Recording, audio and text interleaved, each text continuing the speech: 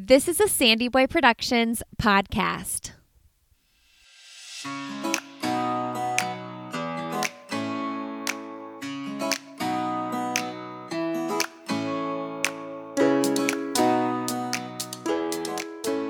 Hey everybody, welcome to Why is Everyone Yelling with Lindsay Hein. I am your host, Lindsay, and I am super grateful that you are here today. If you are new to the show, welcome. We are glad to have you. A little bit about me. I am the mother of four myself. I have been podcasting for 4 years now. I have another show called I'll Have Another with Lindsay Hein, where I interview professional and everyday runners. And man, when I started that show, I had 2 babies and I was pregnant with my third. And as time went on hosting that podcast, I became more and more interested in talking with guests about parenthood, talking with other parents, experts, and I wanted to create a community where people could encourage one another. And really my biggest goal for this podcast is that you'll walk away armed with some sort of knowledge that you can use and apply in your everyday life, whether that's big or small. It'll probably change or depend on the episode. Also, I want to let you know we have a Facebook group called Why is Everyone Yelling? And that's going to be a great place to connect with all the other listeners and to join the community over there. Come there with any kind of questions or comments or thoughts. We would love to welcome you over there. Today's episode is episode 6, and I am super pumped about this podcast episode. When I decided to start a parenting podcast, this was one of the first guests I thought of to come on the show, okay? So this episode is with Alex Caspero. She is a registered dietitian, and she is the co-founder of Plant-Based Juniors. She's also the chef behind Delish Knowledge, and her goal is to cut through the nutrition noise by providing real-life nourishing tips for the body and the mind. Alex has a bachelor's degree in nutrition and dietetics from James Madison University. She has a master's degree in exercise science from the University of the Pacific in Stockton, California. And she's also a certified personal trainer, group exercise instructor, and registered yoga teacher. She's the mother of 2, and she's also a cookbook author. She has a cookbook called Fresh Italian Cooking. She is the co-founder of Plant-Based Juniors. She is teamed up with another mom and dietitian friend, and they provide a community that gives you a complete guide to plant-based prenatal and pediatric nutrition. Okay, what I love about Plant-Based Juniors and Alex's work is that this is not about perfection. It's about helping you get more plants on your plate. It's not an all or nothing approach. And I love that so much because I cannot do all or nothing. I'm all about balance over here. As much as I can, I'm all about balance. So you're going to hear all about plant-based eating for kids in this episode, as well as making sure we get enough protein and iron and calcium in our diets. And then we also talk about mealtime and dinner time with kids because I don't know if you are anything like me, it is really hard for me to get my kids to eat a wide variety of foods. I have a 3-year-old that eats Triscuits all day, every day. So Alex gives some good tips and she's got a great philosophy on all of that. I cannot wait for you to listen to this episode. If you enjoy it, leave us a rating and review so more people can find it. And guess what? Alex has agreed to come back on the show. So if you love this episode, you're going to get to hear more from her soon. All right, enjoy my conversation with Alex Caspero. Well, today on the podcast, we have Alex Caspero on the show. Welcome to the podcast, Alex. Thanks so much for having me, Lindsay. Well, I am so excited. I've been following Plant-Based Juniors on Instagram for a while. A couple years ago, I was like, I'm going to go more plant-based. We've been vegetarian for a long time. And I don't know if you guys showed up on an ad or like somebody, recommended you or what, but I found you guys and I've been following along and you guys are putting out such great information. Thank you. Yeah, it's been really fun. And really, we're just putting out things that we think is interesting to ourselves and our own kids. So we're like, oh, someone else might find this interesting as well. Okay, Alex, so tell us, we'll get to Plant-Based Juniors, but let's learn a little bit about your life. I know you live in St. Louis now, but where'd you come from? Yes. What brought you there? Yeah, so before this, we were in California. I moved out there actually for grad school and met my husband, was out there for almost a decade, loved it. My husband works in recreation, in university recreation. So he got a job opportunity in St. Louis, and we decided, let's try the Midwest for a little bit. He's from Wisconsin, so it felt like it was getting a little bit closer to his home and his family. Where at in California did you live? Sacramento. Okay. Yeah, you're making a big change coming to St. Louis. Big change. Big change. And I'll tell you, I can't wait to get back to California someday.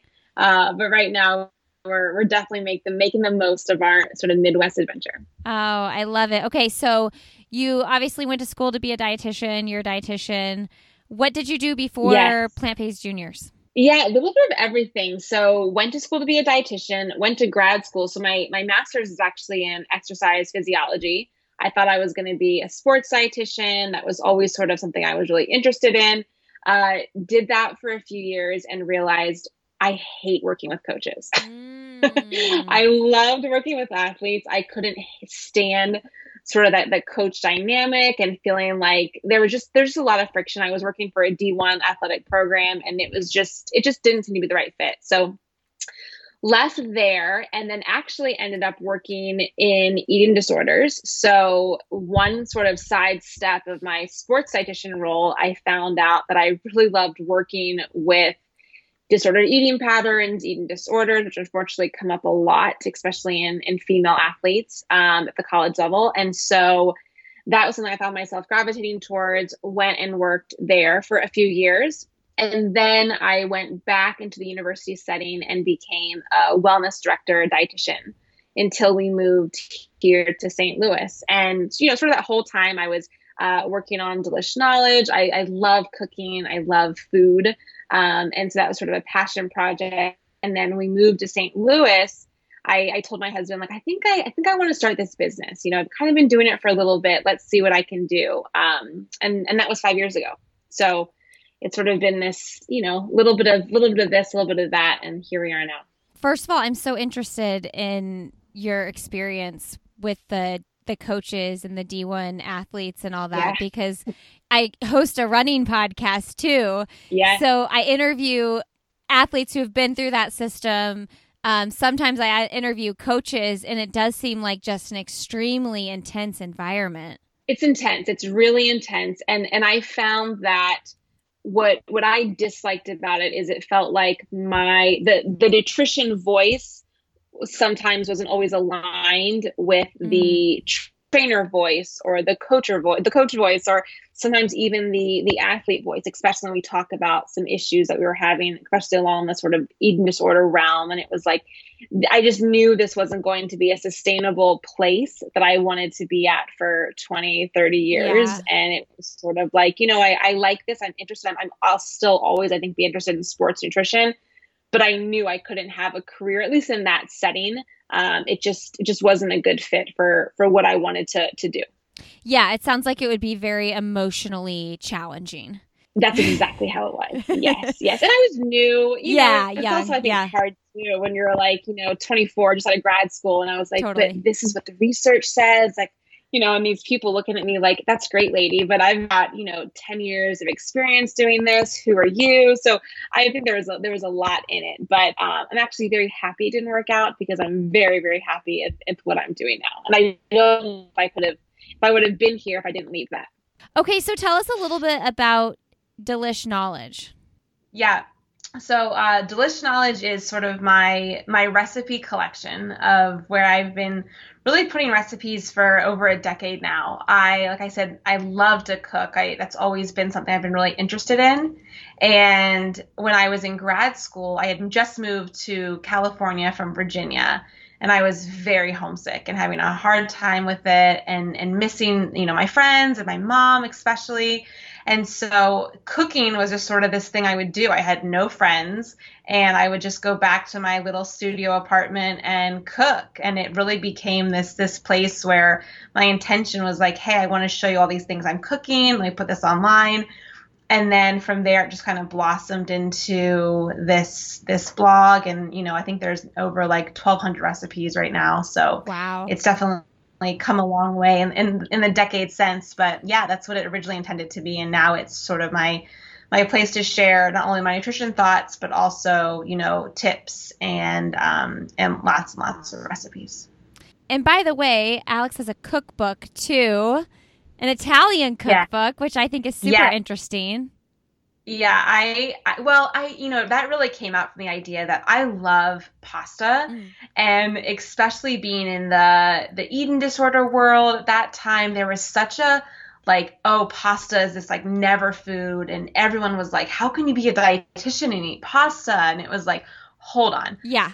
Pasta is not inherently unhealthy. It's the way that we cook it, especially here in America, where we have these like giant portions and, lots of highly caloric sauces. So my intent really with that book was to show like, let me show you how Italians eat pasta, because, the way my grandmother cooks and the way I grew up eating, it was not these like giant indulgent portions. It was like we had pasta, 4 or 5 times a week, but it was always with lots and lots of vegetables and other things to kind of round out the meal. And it always felt very, very healthy to me. Okay, so tell us about when you decided you wanted to jump into the whole plant-based eating and business. Yeah. So, I think everyone sort of has their own journey. Like when I talk to the people who are sort of on this, some people just jump in and do it right away. That was definitely not the case for me. In high school, I was never a big meat eater, so that was not really anything that I typically liked or geared towards. So in high school, I was like, I think I'm just gonna stop eating meat. I didn't like it, and I think honestly, if I were to ask myself at that point, it probably was sort of that teenage girl like trying to limit calories. But that was sort of my decision in that point, and I kind of stuck to it, and I didn't. Like I would not eat meat, but then I would, and then I wouldn't again, and so that kind of happened for quite a few years. And then in college, I was dating this just like total meathead, like bodybuilder, like protein obsessed. I mean, he used to wake up in the middle of the night and eat like cans of tuna. And it was just, anyways, we had a pretty tough breakup my senior year of college. And when you go through a breakup and you just want something like completely new, like, some people like change their hair, some people do like, whatever. For me, it felt like the most natural thing to just be like, I'm really going to stop eating meat. Like, I'm done with it. Like, I needed to, like, distance myself as much as possible from this guy. And for whatever reason, that just, like, clicked. I had a girlfriend at the time who brought over the book Skinny Bitch. Okay. And she was like, yes, you told me that you're not going to eat meat anymore. I think you should read this book.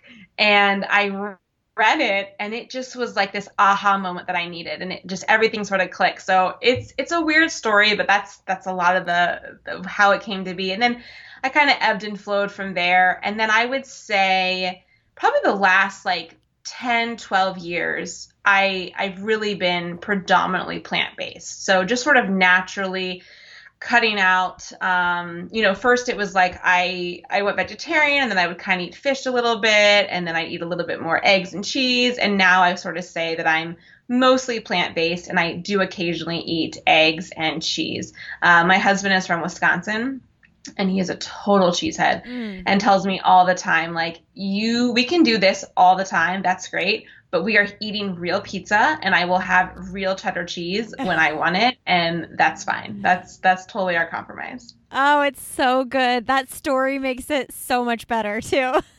It's great. I know. I sometimes want to like know what he's doing now and just be like, thank you so much, because you have just completely changed my outlook on things, and I can't thank you enough. I hope you're not eating as much meat as you were before, but thank you.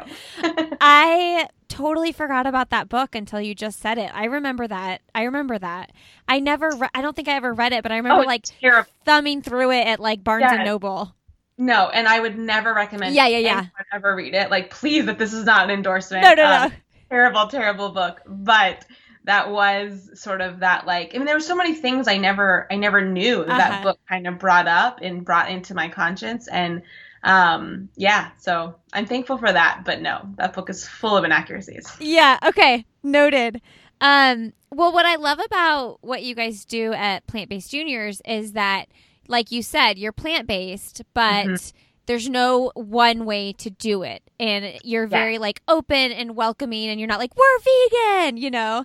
Yeah, I mean, for us, it was really important to be an inclusive community, and I think that's true for everything in parenting. You know, I'm very much a like, hey, we're all doing the best we can, and we all have different stories and backgrounds and journeys, and I really am not into or not attracted to any sort of like militant point of view for anything. You know, the moment someone tells me like this is the only way, it just kind of feels like, well, is it? You know, there's a lot of experiences and stories in that. So I think for us, we kind of come across where we're like, yeah, we never claim that we're vegan. We are plant-based, very predominantly plant-based, but we also know that not everyone is there and not everyone has to be. You know, our stance really is the fact that when you look at what the current intake patterns look like of most Americans, especially most kids, it's really processed, it's really high animal consumption. And we're trying to say there's such a benefit in adding in more plant foods, especially at an early age when palates are developing and taste preferences are developing, that even if we can try to get our kids to eat a little bit more vegetables, a little bit more fruit, a little bit more beans, legumes, whole grains, we're going to set them up for a lifetime of healthy habits. It doesn't have to be 100%.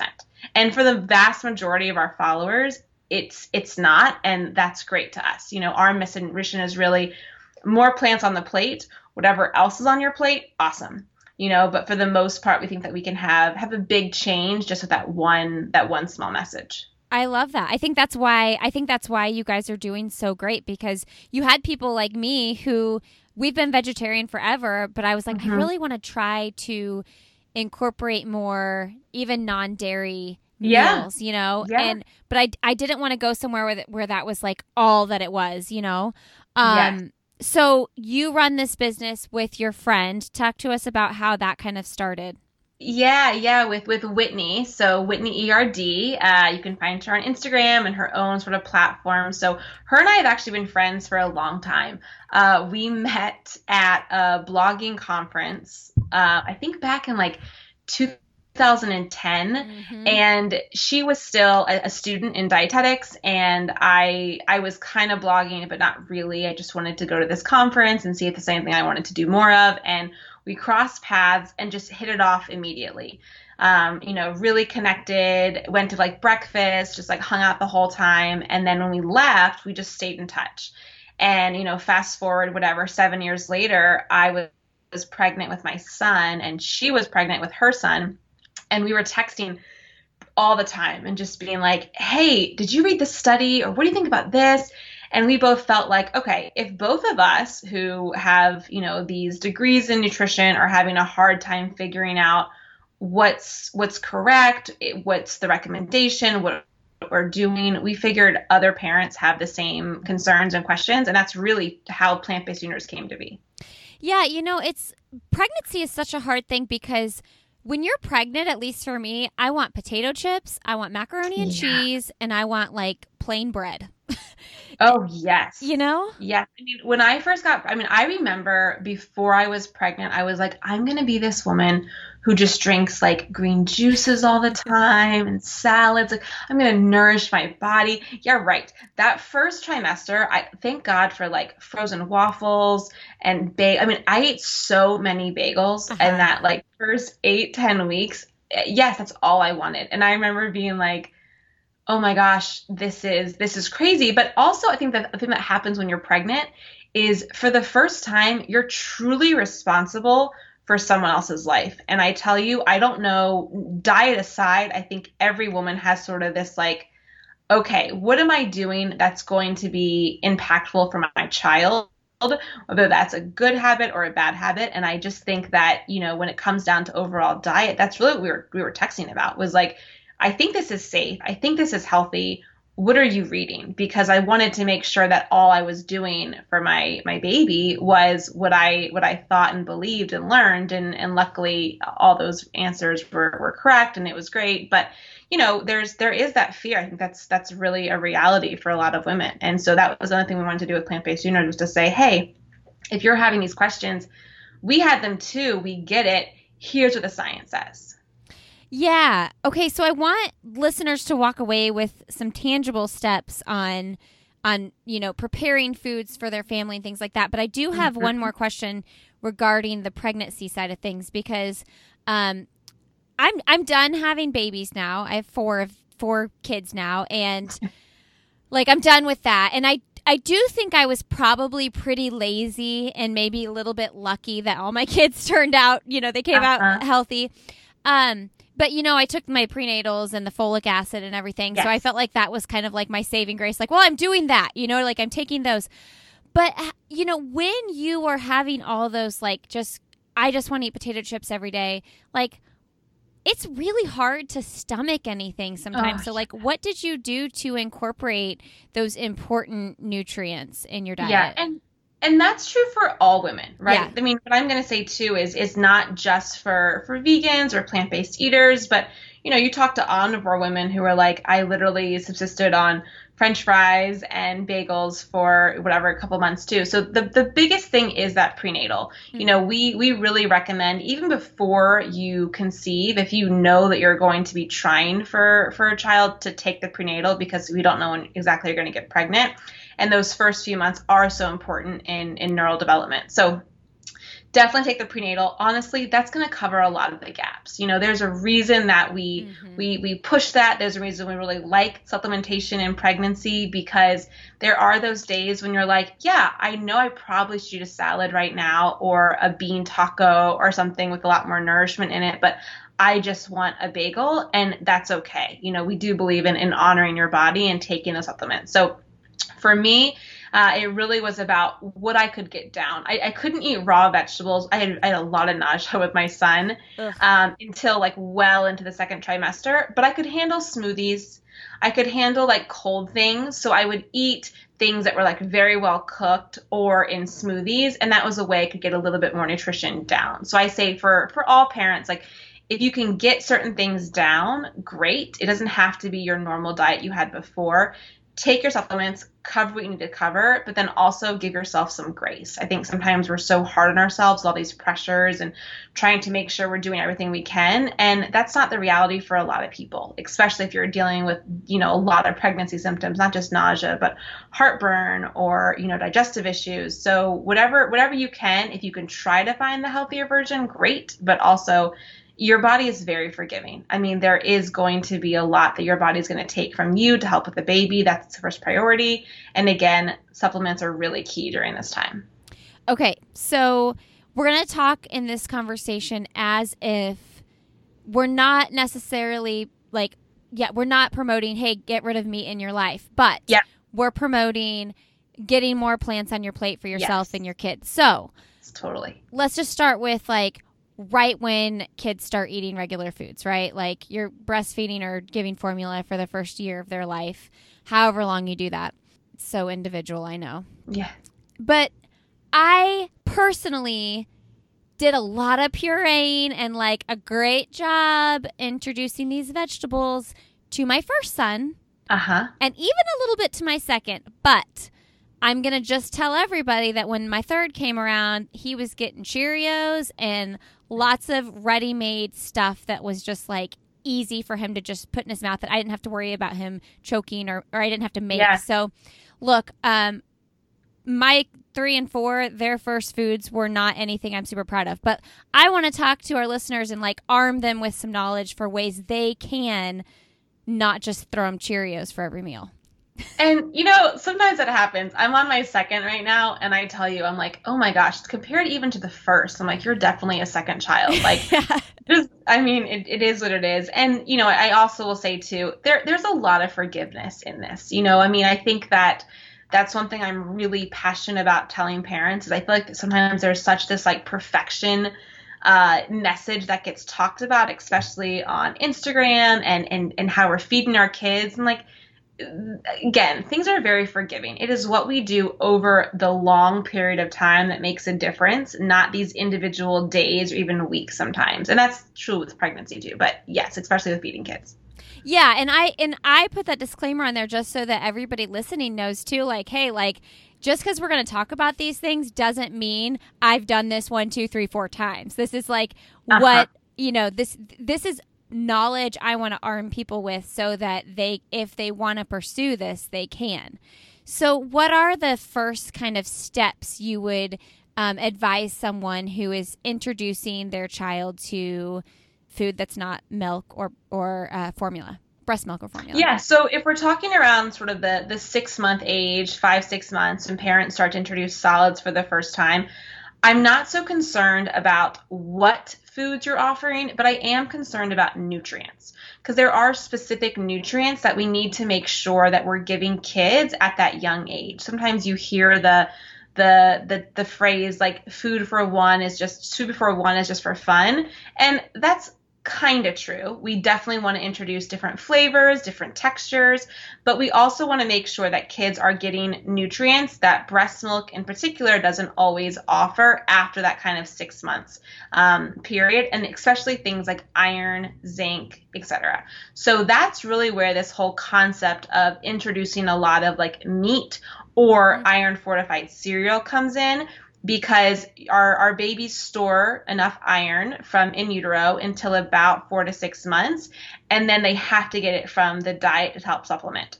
And so that's why you'll see a lot of push for more meat, iron fortified formula, but you don't have to do that if you don't want to. So we were big fans of iron fortified cereal if that works with your kids.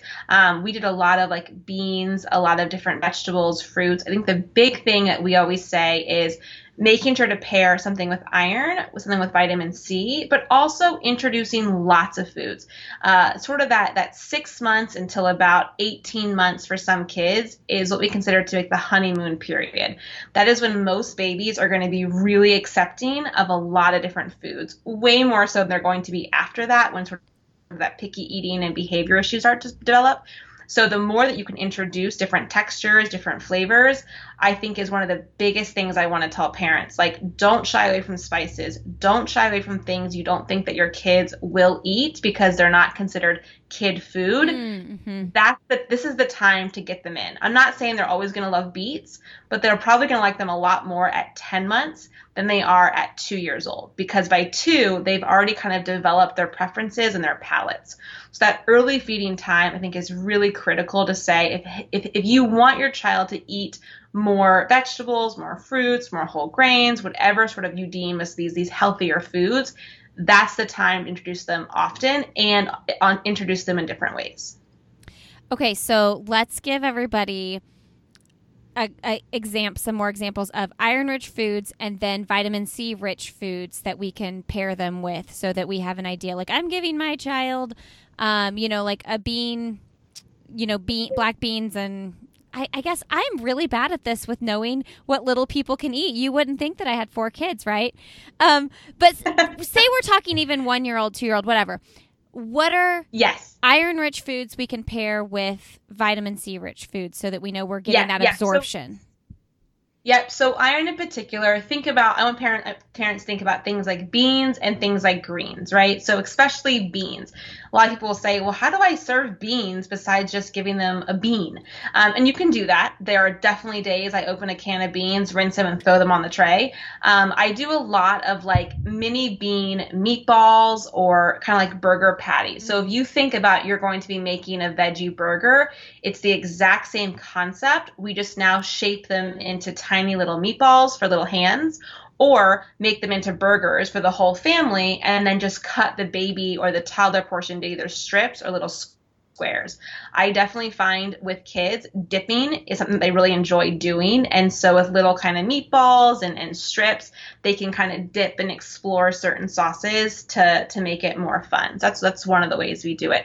I'm also a big fan of, just to make it really easy, the lentil or legume-based pastas that are now out on the market. They're essentially just like lentil flour or chickpea flour that is made into a pasta shape.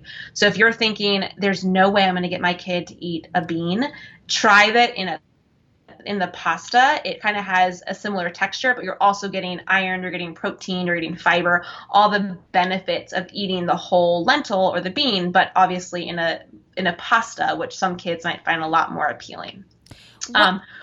One question about the iron. What is a number we're looking for as far as how many grams for, or milligrams, how much iron they should milligrams. Yeah. So it varies by the age. So sort of that 6 months, 7 months until about 12 months tends to be the highest. We want to see about 11 milligrams of iron a day. And that's a lot.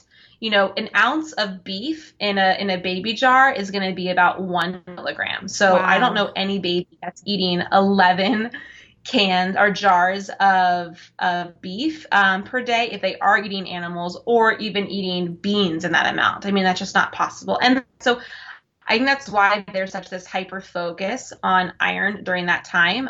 But that's why we're really talking to parents about making sure they're including iron-rich sources in every single meal.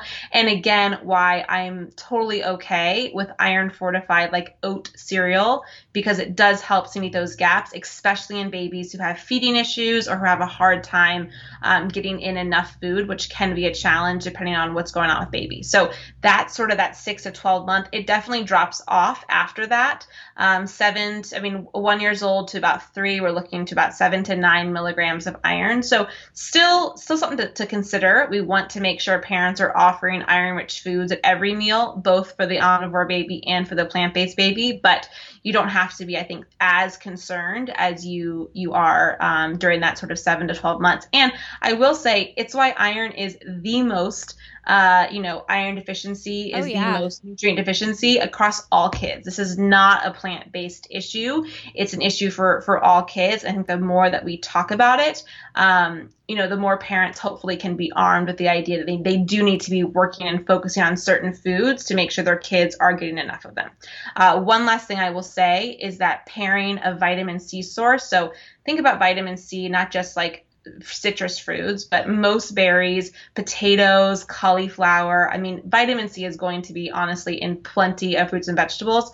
But if we can pair a vitamin C source with iron, that helps to increase that non-heme iron found in plant foods by about 4 to 6 times, which is a lot. So, because when you're eating meat, iron-rich food through meat, it's the different kind of iron, so you don't need help with the absorption as much? Correct. Yeah. So iron that is in meat is called heme iron, and it's more easily absorbed. So that's why, we do talk about meat as being a really good source of iron, and it is because it's more highly absorbable. The way to get around that, eating a plant-based source, is because if you add that citrus food, it keeps it in that absorbable state, and therefore you're able to absorb it at a higher level. So we want to arm parents, especially if you're eating both animals and plants, offer both. But if you are offering those plant-based foods, really making sure you're also pairing it with a source of vitamin C. Okay, so then the next 2 things I feel like are probably asked about a lot when you're talking plant-based feeding for your kids is how do they get enough protein? I mean, we get that as adults all the time, as vegetarians. How do you get enough protein? And then people concerned about calcium. So let's talk about those 2 things a little bit. Yeah, perfect. Okay, so let's talk about protein first. So one thing I always like to remind everyone is that protein is not a food group. Protein is in pretty much all food at some level, right? So even broccoli contains protein. Spinach contains protein. We don't consider those to be amazing sources, but they do contain some. And so when we're talking about a toddler who needs about 18 or so grams of protein a day, it is fairly easy if they're eating a wide variety of plant foods to get enough of that. A half cup of oats is going to be 5 grams of protein. 1 cup of soy milk is going to be 8 grams of protein. You can see how you can sort of easily eating, even not even touching a bean, is going to easily add up to that amount. But again, we want to make sure that we are offering those foods. And I say that for kids especially because I think with adults, it's much easier to be able to say, okay, I know I need to eat these kind of foods to get those nutrients, and we make a conscious effort to do that. With kids, when it comes to feeding issues or picky eating or selective preferences, it's a lot harder sometimes to say, hey, you need to eat this. And there sometimes are battles within that. So I tell parents all the time, figure out which foods your kids like and make sure you're offering those. Offer new ones alongside of that. But if you know that your child really loves, let's say, soy milk, and you can get in 2 cups a day, that's 16 grams of protein right there. You don't have to worry about it in the rest of the food because they're going to get it through other things. And so I think that's an easy strategy for parents to not feel like, oh my gosh, I have to make sure they're getting this and that and that. No, the key is making sure you're offering a variety, but also focusing on staples that you know your kids are going to like and enjoy. Okay, compare that to a glass of cow's milk, like 8 ounces of cow's milk. Pretty much same thing. Okay. I think cow's milk is 8 grams of protein too. When it comes to one-to-one comparisons, okay. So when we talk about cow's milk, we really want to make sure a non-dairy option is going to be something like a soy or a pea milk. Those are the most comparable when it comes to protein, a little bit closer to fat and calories compared to, let's say, almond milk, which has about 1 gram of protein.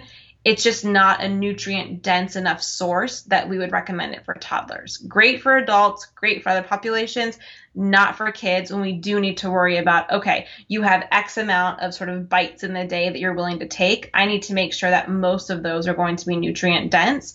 And if you're filling up on almond milk, you're not filling up on calories, you're not getting enough protein. It's just not going to be as good of a choice as a soy or a protein or a pea milk. Yeah. Okay. So then, when you're talking about the 1-to-1 ratio, that goes along the lines of calcium and fat as well? For most of them. Okay. So most products on the market are fortified. So if we want to dive into the calcium thing as well, and we always, I really recommend a fortified option when it comes to plant-based milks. All that means is that the manufacturer has taken that non-dairy milk and added a calcium carbonate to it to add in calcium like it would be found in a cow's milk. And the reason is because, like I said before, you can technically get all of your 700 milligrams of calcium that you need at 2 years old through Whole Foods.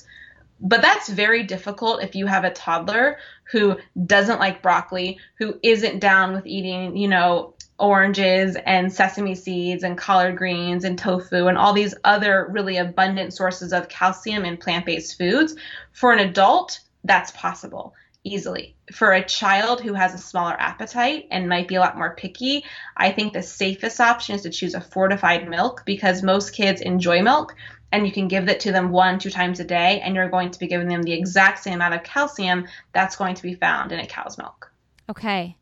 Listeners, I feed my kids cow's milk. So if you feed your kids cow's milk, we're not shaming you at all. Yes, no. And I say that too, a lot of parents say things like my kid doesn't tolerate dairy well, or I have an allergy. Totally. And so it's not just about choosing not to drink cow's milk. It can be opting out for other reasons.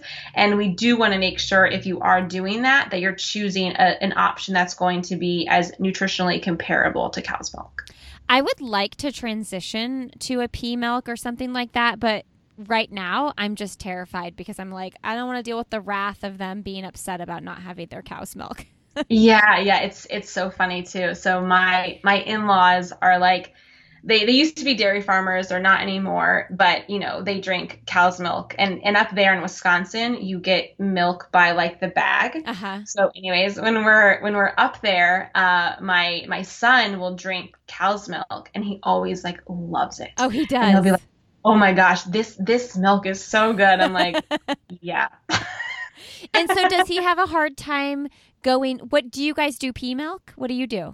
So we do mostly soy milk. He doesn't really like the pea milk as much. Okay. He does like his soy milk for sure, but I know when he's getting sort of the cow's milk, there's that like, oh, this is delicious. I'm like, yeah, it's, farm down the street, a whole cow's milk. Like it does taste much richer and different than milk. I know there is that difference, but I'm very much of the idea that like I serve him those foods at home, but when he's at his in-laws, whatever, I don't want to ever make him feel restricted. Sure. That's my eating disorder background, and I'm very conscious of that. And so, he's able to make his own choices when he goes up there too. I feel the same way for sure. I don't sometimes like when my kids go to my in-laws, my sister-in-laws, I'm like, I have no idea what they're eating, but it's fine. It's fine. And we get McDonald's sometimes. So, it is what it is. A quick break here, everybody. I want to let you know that Alex has given you all a code if you want to shop around on their website and check out any of their cookbooks or anything they have to offer, any of their courses or resources. If you want to purchase any products on their site, you can use the code Lindsay to get 15% off your order. They actually recently came out with a batch cook ebook, and you can get 15% off that when you use the code Lindsay. I have the batch cook ebook, and it is very good. So check it out, plantbasedjuniors.com. If you are loving this podcast, check out the other podcasts in the Sandy Boy Productions Network. I'll have another with Lindsay Hein and the Up and Running podcast with Lauren and Abby. If you're into running at all, those are great podcasts for that. And then we also have the Illuminate podcast, where myself, along with some other co-hosts, interview people who are doing really cool work in the world, a lot of social entrepreneurs, people working for nonprofits, and people who are just looking to make this world a better place. It's a great, uplifting podcast over there. All right, enjoy the rest of my conversation with Alex. Okay, so let's give our listeners some tangible takeaways for how they can incorporate some simple plant-based meals into their everyday routine. Because I think where I personally at least get hung up, I will start the week and I'll be like, okay, I'm going to meal plan. I'm going to do this. And then it's 5 o'clock and I'm like, oh, here's some Annie's macaroni and your dad and I are going to have our own thing, So it's just what's easy. And so I would love to give some ideas for how to make this as simple as possible. Yeah, totally. And I will say I'm all about easy. I'm the same way. I love to cook, but I have 2 kids under 3, and there's no way I've got more than 20 minutes to get dinner on the table. And even that is a good night when Daniel Tiger's on. So yes, I totally get it. So one thing I will say too is I'm very much of the mindset of start where you are and then figure out where you can make small changes. I know there are people that can make these huge leaps overnight, but for most of us, small changes feel really good. They feel really manageable, and more importantly, they feel really sustainable. So for example, one of my favorite easy to go recipes is my lentil tacos. And if you can make ground beef tacos or ground turkey tacos, you can make lentil tacos. It's essentially the exact same thing. You're going to be sauteing an onion. You're going to be adding in a pound of cooked lentils, just like you would if you're going to be adding in any other kind of meat. And you're going to be adding in taco seasoning. If you want to get fancy and make your own taco seasoning, more power to you. But open up a packet of that, sprinkle it in, maybe add a little bit of salsa if you want some more tomatoey sauce in there. And that's it. And we eat those probably twice a week because they are so easy. I feel like most kids love tacos. My son gets so excited for taco night. For parents, we can put them over lettuce to make a salad. Leftovers taste great. And I think that's a really sort of easy entry point if you've only ever had lentils in a soup. So when you say cooked lentils, this is maybe a silly sounding question, but I never buy lentils and I'm not against them. I will eat something with lentils in it if I'm somewhere else. I just never use them myself. Are you buying them cooked in a can or what? You can. So you can buy them. You can buy them in a can, just like canned beans. You can find them in a can. I find the easiest way, and to be honest, the cheapest way, is just to buy them in a dry bag. Even a good organic brand of lentils is going to be $1.50 for a pound.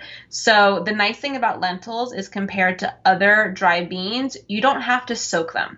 So you can literally open them, throw them in boiling water, and they're done in 25 minutes.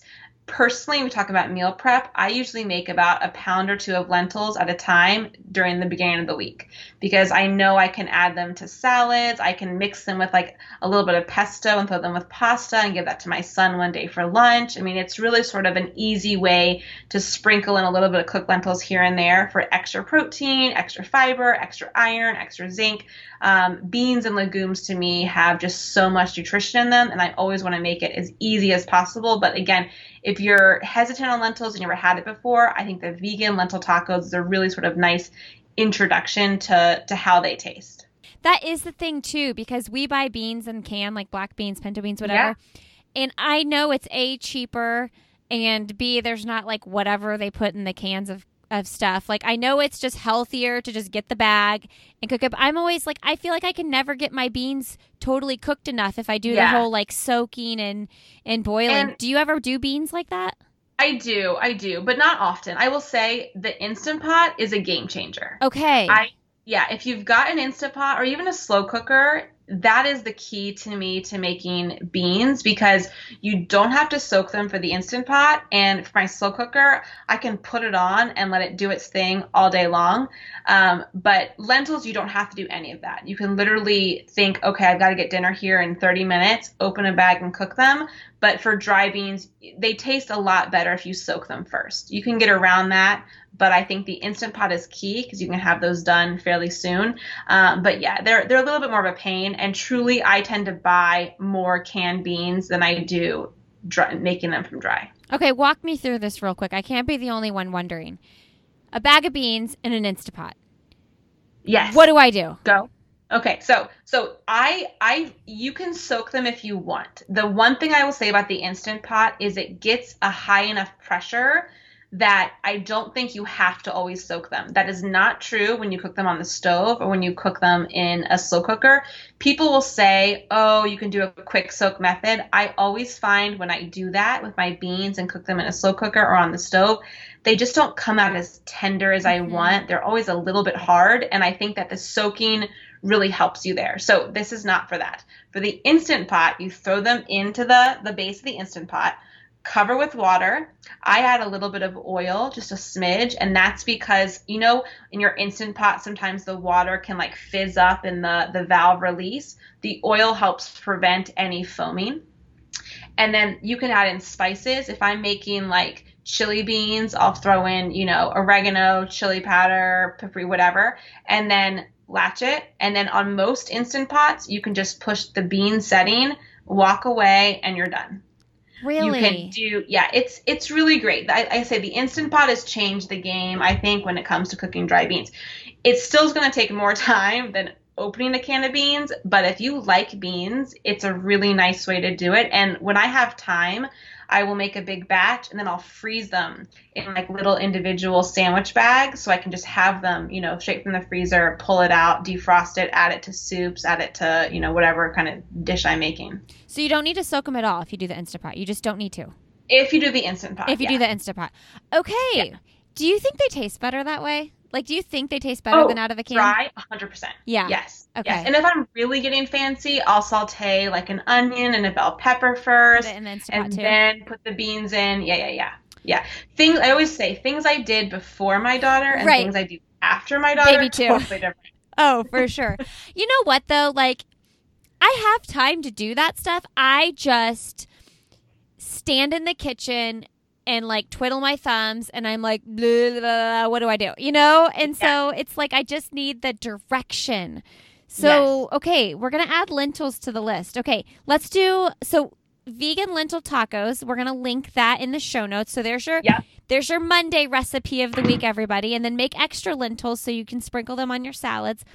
And we're hoping the kids will eat these. Do you have tips for getting I think that my 2-year-old would eat them. I know that my 3-year-old won't. And I maybe my Why? Would you think it's because they're new? Yes, and and this is this is because we threw him Cheerios, his whole first few years of his life. He eats peanut butter and jelly, he eats Kids Cliff bars, and like that's about it. Like I can't get the kid to eat anything.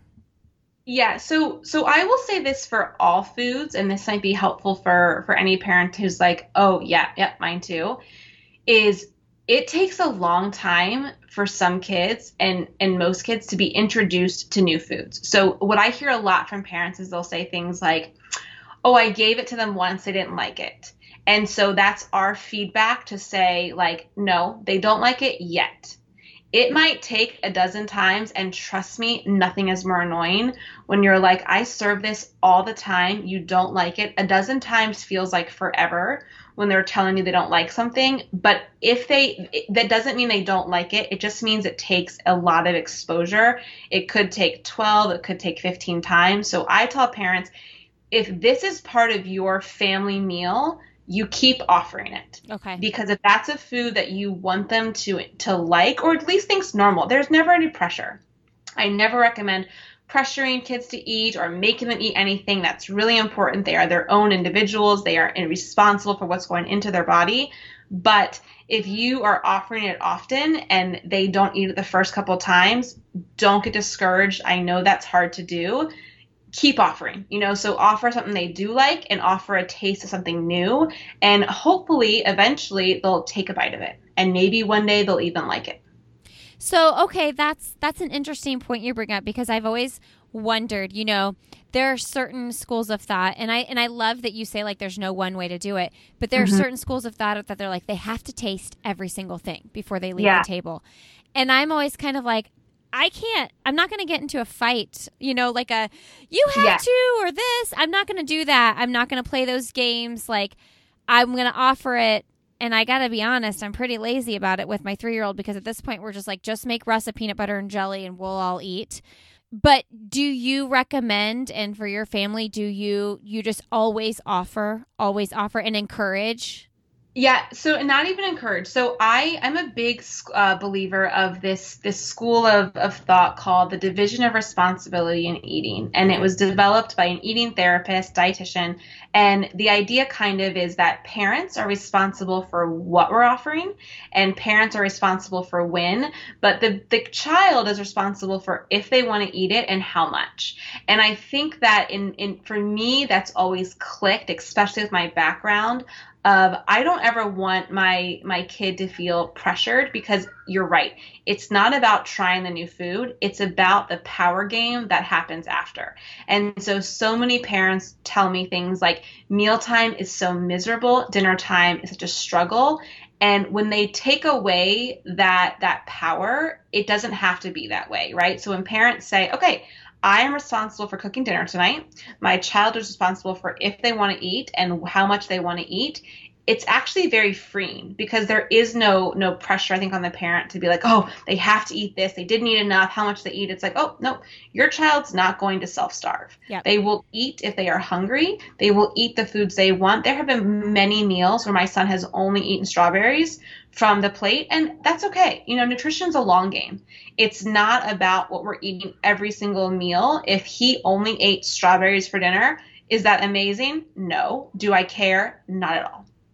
Okay, I love that. So I guess my biggest fear with, two things. One, you're responsible for cooking dinner, offering whatever you have, but if they refuse to eat any of it, do you offer them something different? I don't. But So here's what I will say with that is I try to always offer one food I know they like. Okay. So for instance, the other night I was making this like quinoa enchilada bake, and it had a lot of veggies in it.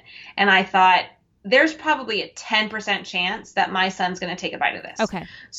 But that's what I wanted to have for dinner. So I made that for dinner. I also served broccoli and strawberries. And he had for dinner broccoli and strawberries. Did he have any iron? No. Did he have any protein? Not really. But that's okay, because there are other other meals of the day that he can make that up. So I'm not that stressed about it. But what I will do after that is he doesn't get anything different that meal. But let's say in 2 hours or so, or an hour after dinner, I might offer a bedtime snack. Okay. And see if he wants something like that. And the reason I say to make it separate is because we don't want to teach our kids that they can refuse food and then we're going to cook something else for them. Yes. But if you feel like they might be hungry, because so many parents are like, but what if they go to bed hungry? Okay, so for the first thing, hunger is okay. It's not, it happens. We've all been hungry sometimes. But also, if you offer that meal separate from the dinner, it makes the child feel like I'm still going to get food again. I have another chance to eat if I want. And you can do the bedtime snack of a PBJ, a bowl of cereal, whatever you want that your kids will eat and like. But it's not connected to dinner. So they're not learning, no big deal. I cannot eat this at dinner and I still will get whatever I want later. We never want food to be conditional, or something like, if you eat this, then you get that. It's why I'm not a big fan at all of like rewarding with desserts. Like, if you eat this, great, but it's not at all tied to what your next meal or snack should be. Yes. I love that. I know. And it's like, let's move from the 1960s school of thought that you have to clean your plate. Yes. Yes. Well, and also there's a lot of research in that kids really learn their hunger and fullness cues very early on.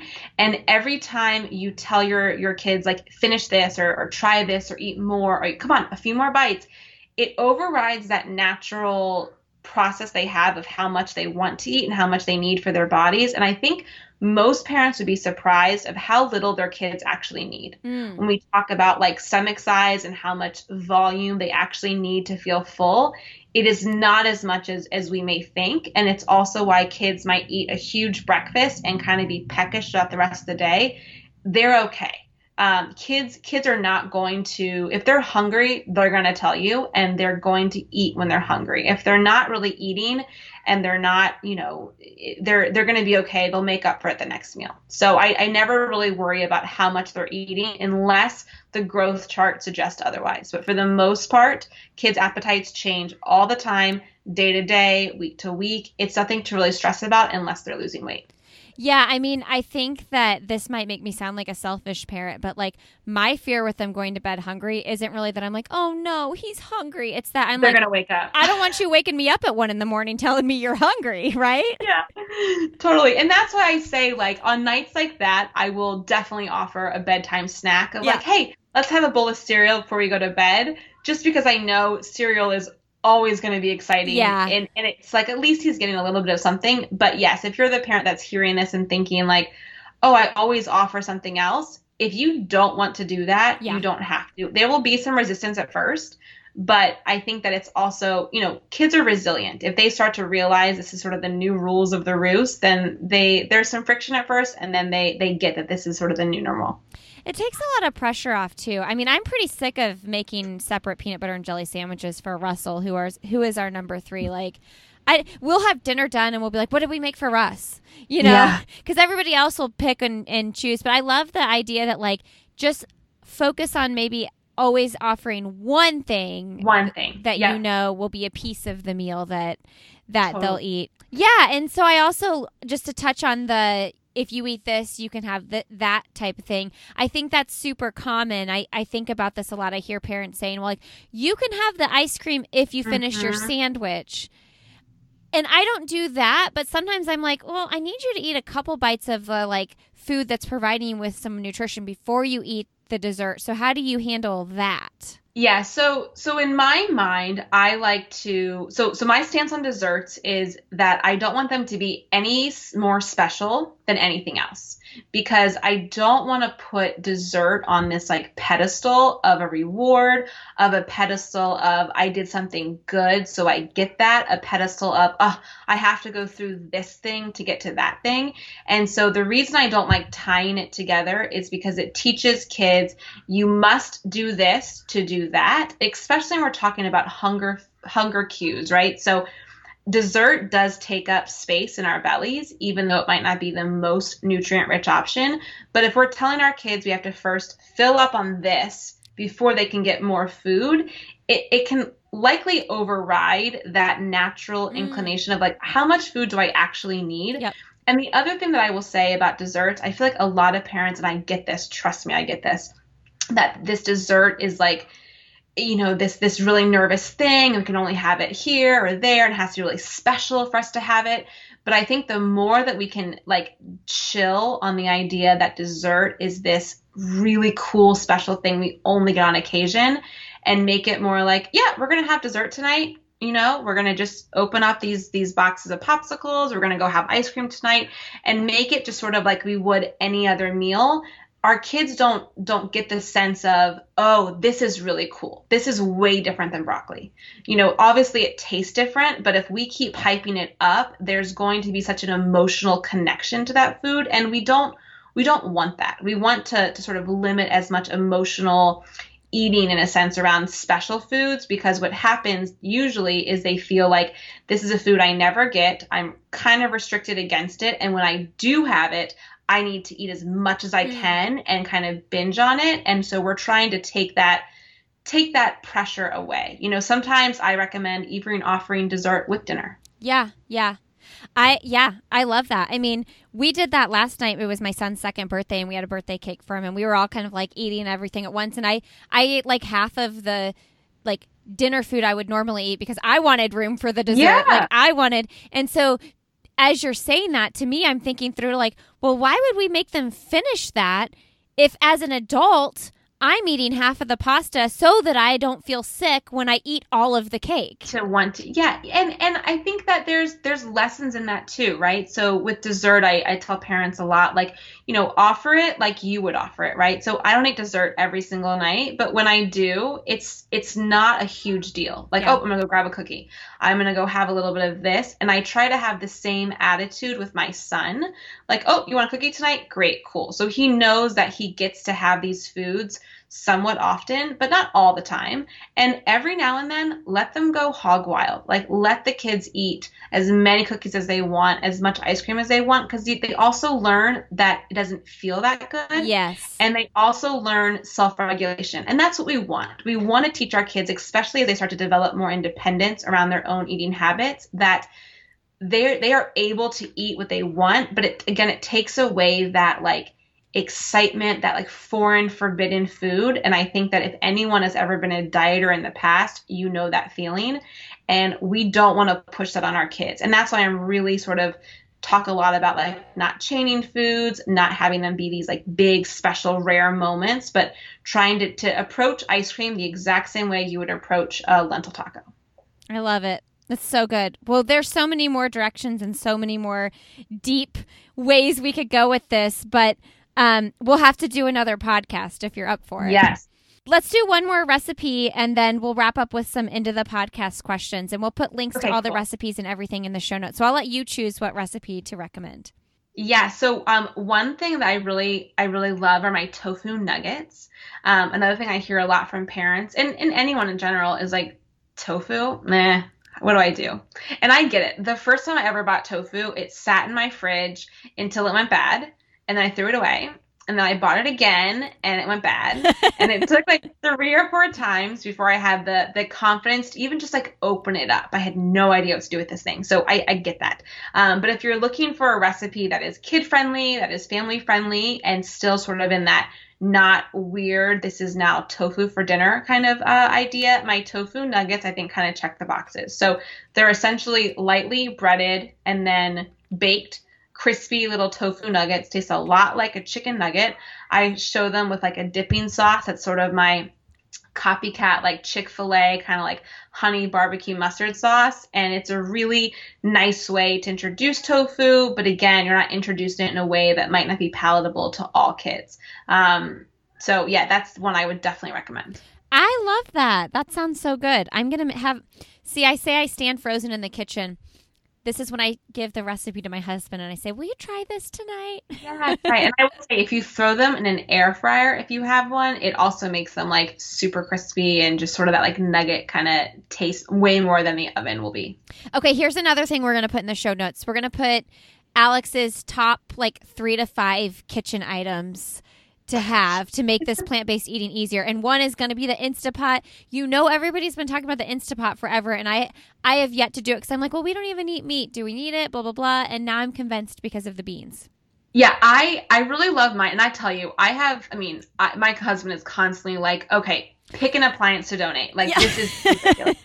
But the Instant Pot comes out quite a bit. And especially the newer ones where they have like slow cooker functions and the whole like Instant Pot. Like nice. I got rid of my slow cooker. Yeah. So I just have my Instant Pot. So wait for the Amazon, the Black Friday, whatever sale. But I think they're like, I don't know, $100 right now. Sometimes even less depending on what model you get. If you eat beans, if you eat chili, even if you eat meat, whatever, I think they pay for themselves over and over again because you're just able to throw dinner in, set it, and walk away. That's awesome. I think it's time. I think it's time for the Heinz. Okay, Alex. Well, thank you for doing this. Let's wrap up with my end of the podcast questions here. What's something professionally or personally that you'd like to do that you haven't done? I really want to do some type of cooking show with my kids. Oh, fun. I saw on your Instagram, I was actually watching it as we were like waiting to hop on the call. You guys are making the smoothie. Oh, yeah. Yeah. What's in the smoothie? Tell us what's in your smoothie, your breakfast smoothie.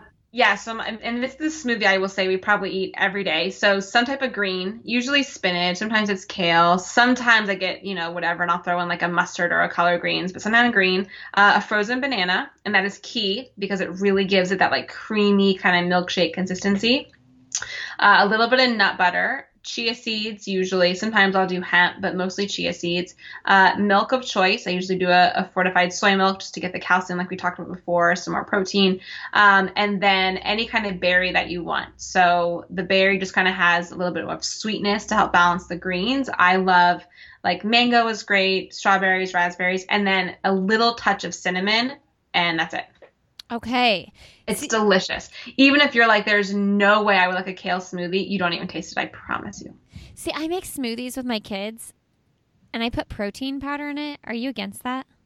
I'm not against it. I personally do not like the taste of it. I've tried so many and I'm like, no, I just can't do this. But chia seeds surprisingly are a great source of protein, as are like hemp seeds. So if you wanted a different option, you could do that. But yeah, protein powder is fine. I just didn't know if like there was something weird about giving protein powder to kids. It's like a vegan protein powder. Okay, cool. Yeah. I got the approval from the dietitian. Well, I look forward to your cooking show. That'll be fun. What's the best, most recent book you've read? I read a lot actually, and I just finished Nothing to See Here by Kevin Wilson. Did you read that? No, but I've been recommended a lot. It's so funny. I mean, it's one of those books where I like laughed out loud, snorted, laughed. It was good. Okay. It's on my list.